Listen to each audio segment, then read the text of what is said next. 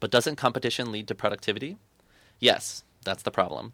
The competitive free market economy not only encourages productivity at all costs, it enforces it.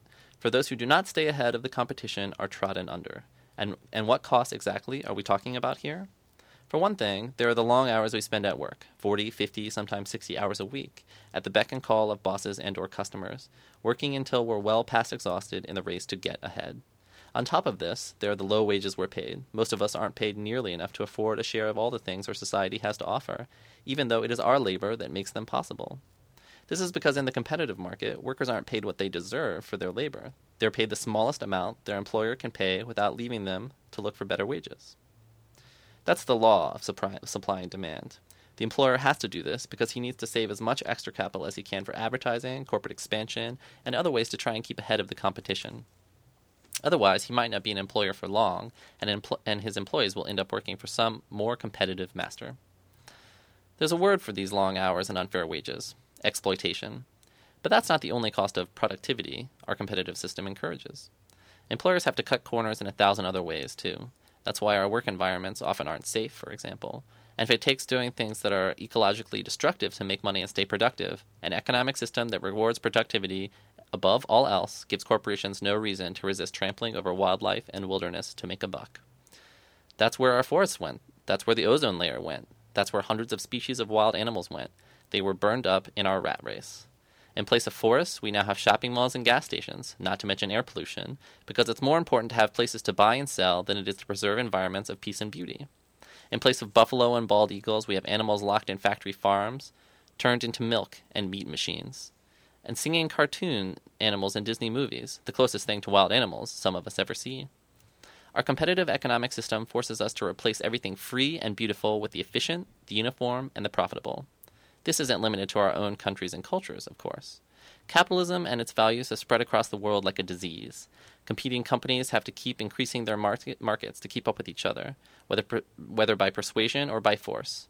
That's why you can buy Coke in Egypt and eat at McDonald's in Thailand.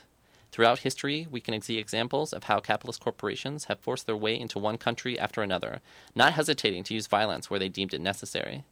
Today, human beings on almost every corner of the world sell their labor to multinational corporations, often for less than $1 an hour, in return for the chance to chase the images and wealth and status those corporations use to tantalize them.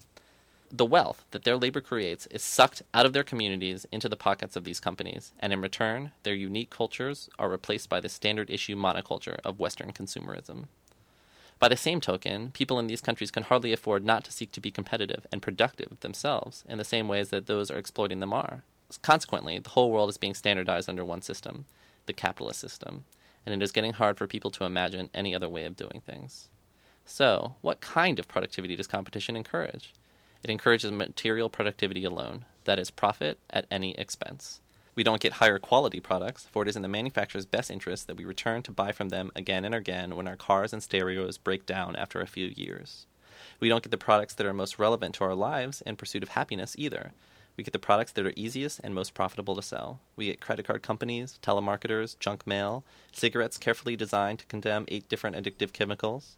In order that one company may outsell its competitors, we end up spending our lives working to develop, mass produce, and purchase things like garbage disposal units, conveniences that raise our standard of survival without actually improving our quality of life. Much more than better blenders of video games or potato chips, we need more meaning and pleasure in our lives. But we're all so busy competing that we don't even have time to think about it. Surely, in a less competitive society, we could still produce all the things we need, without being forced to produce all the frivolous extra stuff that is presently filling up our landfills.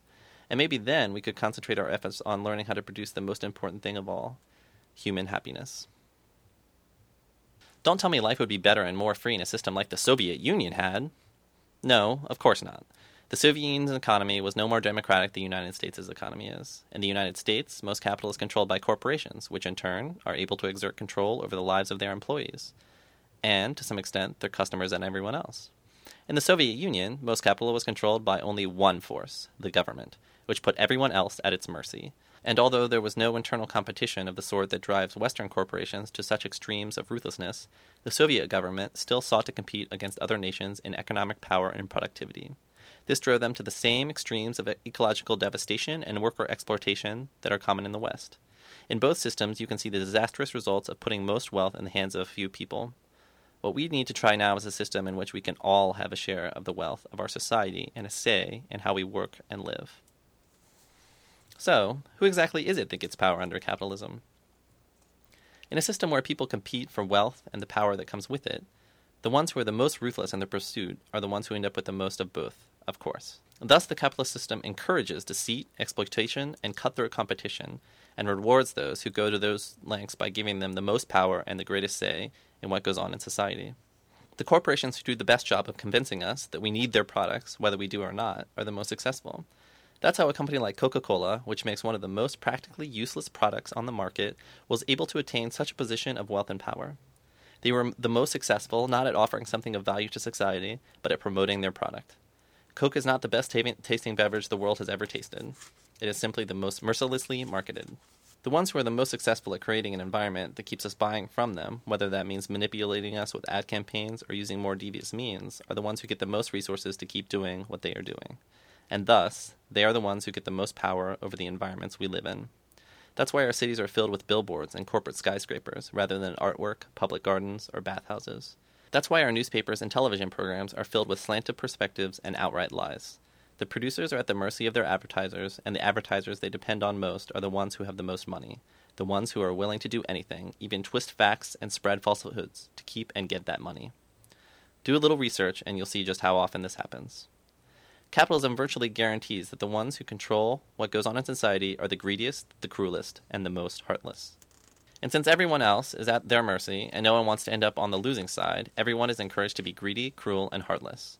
Of course, no one is selfish or hard-hearted all the time. Very few people want to be or get much pleasure out of it. But when they can avoid it, they do.